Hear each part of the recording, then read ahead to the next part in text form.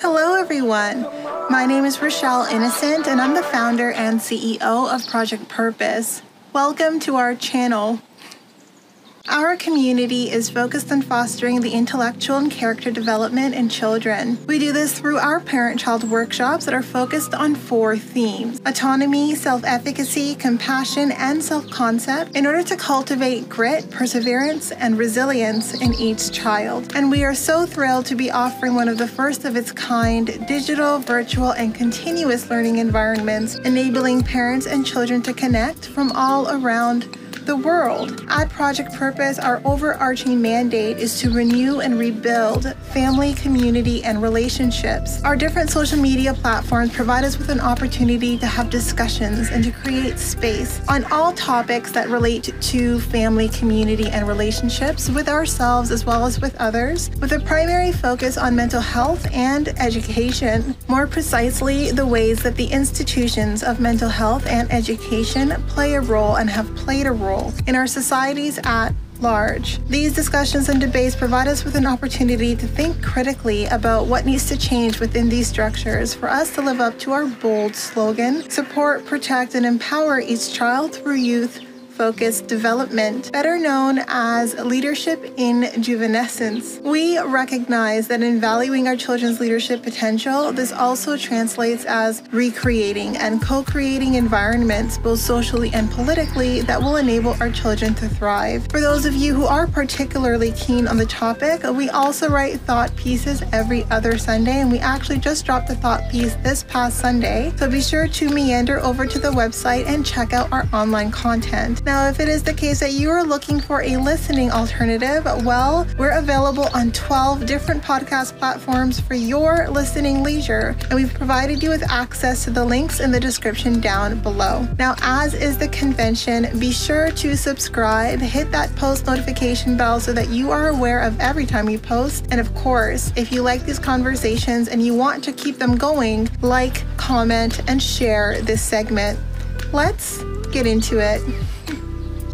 Hello, ladies and gentlemen, and welcome back to another segment here on Project Purpose. For those of you who are new, we cover topics that relate to mental health, mental wellness, and education on a week-by-week basis. And today our topic of discussion is education. And on the topic of education, we're going to be focusing on education that starts at home. And today our topic of discussion is on boundary setting. And I think that it's important to have a conversation around boundary setting and some of the do's and don'ts and some of the rules of engagement, because it's complicated. I think that it's difficult because a lot of the times when we find our voice, when we start to use our voice to communicate our boundaries, there's a lot of unlearning that we're doing as well as learning that we are doing as we figure out a way to enable other people to build relationships with us, essentially. So I like to see boundary setting as an opportunity for me to give someone sort of the guidelines required to maintain and sustain a very healthy dynamic, a very healthy relationship. But there are a few things that I think we need to keep in mind, especially if you are seeking out relationships with people who come from different backgrounds, who have different cultural norms, who have different traditions. There are some things that are just never going to be unspoken. There are certain conversations that we're always going to need to have. And I think it's really about,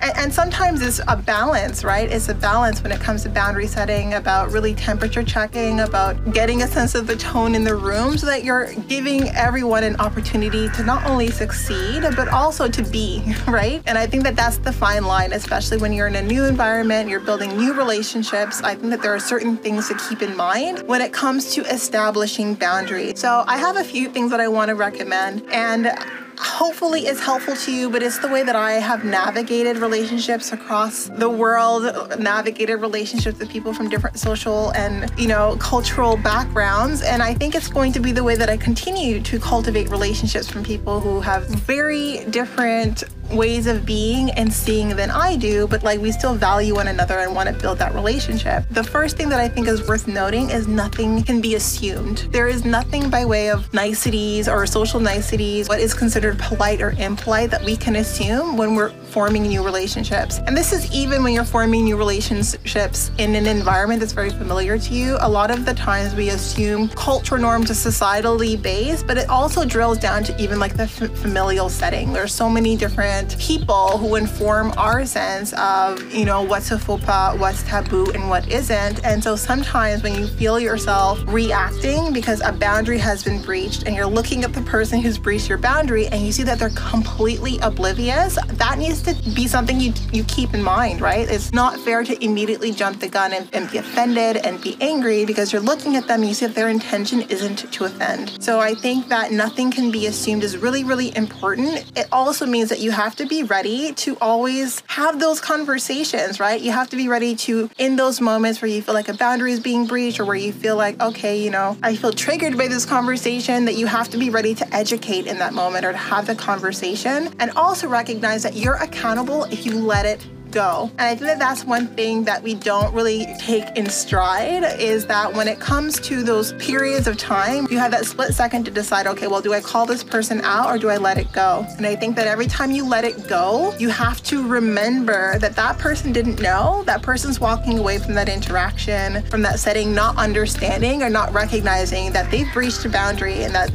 they've crossed the line that is not okay for you. So you need to recognize that anytime someone breaches a boundary the first time around, that you cannot assume that it was intentional, and that also if you let it go, it's on you. It's very much on you, and that relationship is either going to succeed and fail depending on how frequently you use your voice. Because I don't know about you, but for me, people who breach my boundaries are a deterrent to me. They're not people I really want to spend time. But if they're breaching my boundaries unintentionally and they are continuing to breach my boundaries because I'm not using my voice, whose fault is it? Is it their fault or is it my fault? I think that in that situation, if they don't know that they're breaching my boundaries, and as a byproduct of that, I'm becoming less and less available, then I need to recognize that both of us carry blame there. I mean, I guess there are social cues that one could be aware of, but again, nothing can be assumed. So I think that brings me to another point where faux pas don't translate globally. And a faux pas is really when you put your foot in your mouth, you make an error and like maybe social rules or social governance, and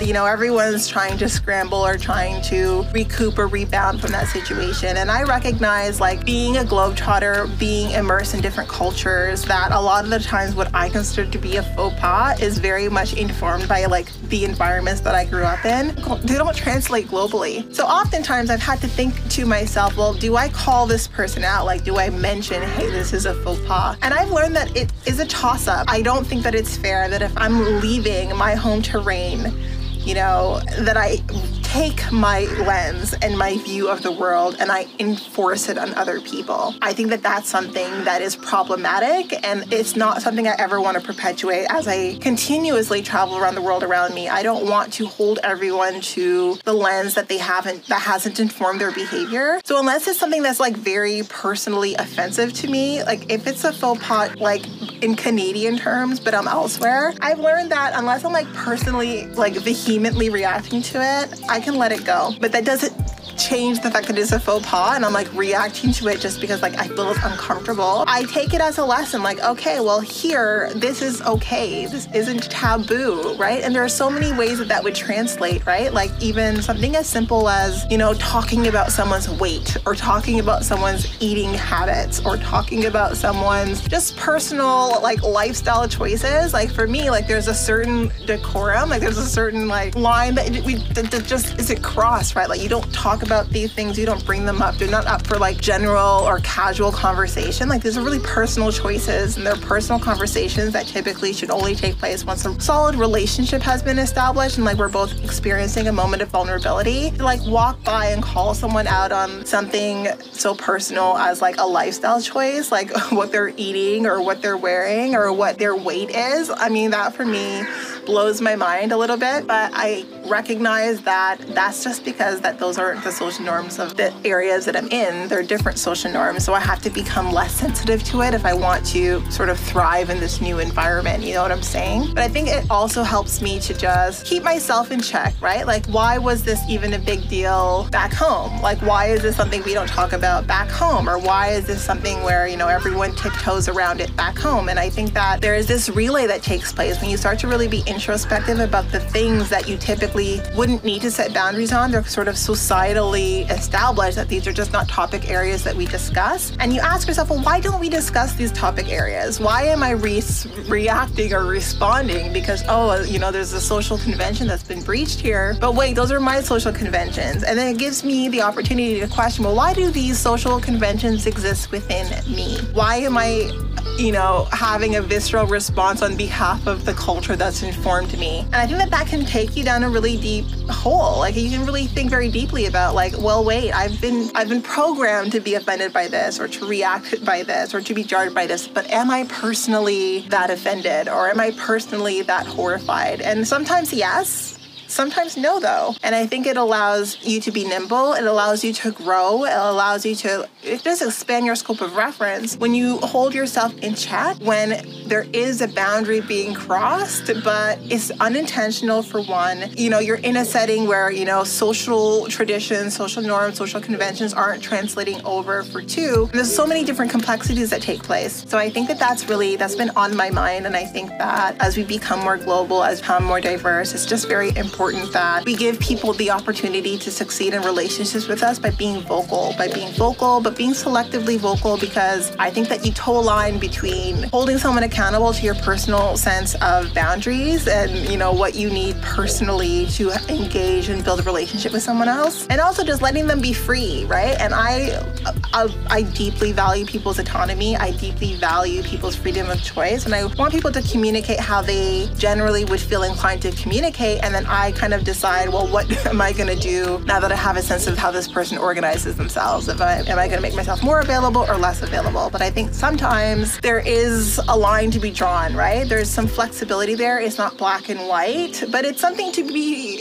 be mindful of, because you don't want to only be with people who don't challenge your views and don't challenge your lens and don't challenge the ways that you see the world and the things that you think are appropriate and all right. I think it's important to also surround yourself with people who challenge those norms, who force you to think about why you think about things the way you do. And then maybe create a new equilibrium. And so that's a conversation that I think is really important. I think boundary setting is a more complex conversation than it really seems to be. It's not just about using your voice and setting boundaries. It's also about recognizing, well, is this boundary worthy? Is this a boundary conversation? And I think, is this someone that I want to establish those boundaries with? And I think that point is really about, like, how deep do I expect or anticipate this relationship to be? And for me, if I don't really have a lot of personal investment in deepening a relationship with someone, I let a lot more things slide because I'm not that invested, right? Which I think might be offensive just out of the gate, but our opinions can change over time. But I'm not always going to be invested in educating someone how to have a healthy relationship with me. And even when I am invested in educating someone how to have a healthy relationship with me, I leave room for them and their individuality. I want to be like water, and I want to also have the ability to be flexible and nimble so that they can be themselves in relationship with me as well. So I like to question the things that I'm trying to hold other people accountable to in the moments that I'm holding them accountable to it. And I think that recognizing the cultural difference, the societal norms that don't translate globally, really digging deep into, is this really offensive, or is this just my programming? Is this just how I've been trained? And is this a conversation worth having? How deep do I expect this relationship to go? And if it's not going to go that deep, is it that deep of an infraction that it's worthy of a conversation that we're both feeling a little bit uncomfortable? So I think those are all questions worth asking, and then you decide how you want to move forward. I don't think this is me giving you a black and white framework, and I think nothing to do with relationships is black and white. Nothing to do with relationships is rigid. It needs to be fluid. We need to be like water. We need to flow with one another and see, am I water flowing with water, or is this not a mix? But to know that something's not a mix, it means you need to try. You need to be open and available to learn as well as educate. And I think that it has to be reciprocal. You can't always be in a position to want to educate someone and tell them how things go, but not also be receptive to learning, because your education is coming from your vantage point, from your culture, from your traditions, from, what is normal to you and what is, good and not right to you. But know that that's not global, right? And that's also something that is subject to change because it's societally constructed. And I think that we want to be careful not to in settings where we find people who have very different norms and very different ways of being, to encroach on them and their culture and what informs their way of showing up in the world by forcing them to bend to our ruling or to our way of things. And I think that if you have a strong personality and you're dealing with someone who doesn't have as strong as a personality, like, you want to keep that in mind. You want to give them space to be who they are, and maybe they don't have as big of a voice as you. And so when you say, hey, I'm not okay with this, but like with further conversation, it could be like, okay, like we can meet each other halfway, or actually, you know what, like now that I understand where you're coming from, like I'm not actually offended anymore. Like it was me just making an assumption about the intention or the motivation behind it. But now that I understand where you're coming from, like it's all right. I think that we just need to be in that state of readiness to recognize that when we're trying to establish a boundary, it's a conversation before we figure out like how that dynamic is going to look moving forward, or how those conversations are going to shift and change moving forward. It's always about give and take. So I wanted to come here and have that conversation around boundary setting, especially boundary setting across the world when you're dealing with different cultures, norms, traditions that inform the way that people communicate with you, show up in communal spaces as well. So I thought that was a point worth noting. Now, before letting you go, I would be remiss if I didn't let you know that we will be going live at least twice a month, every month for the foreseeable future on our Facebook page. So definitely be sure to tune in. Now, these events are paid events, so if you do see yourself participating in our community on an ongoing basis, then I do suggest that you take a look at one of our package plans. Yes, so we do offer package plans over and above our live events, as well as access to webinars and workshops that we provide largely focused on self-mastery. So that calendar has been posted. Make sure you check out the website to see all of the things that we have to offer and more to come, of course. We're all about the growth and development of our hashtag Game Changer community, and we invite you to be part of the change that you would like to see. In that case, follow us. We're on the road to 1K across all of our social media platforms. Make sure you like, comment, and subscribe. And I look forward to chatting with all of you very soon. We'll talk to you later.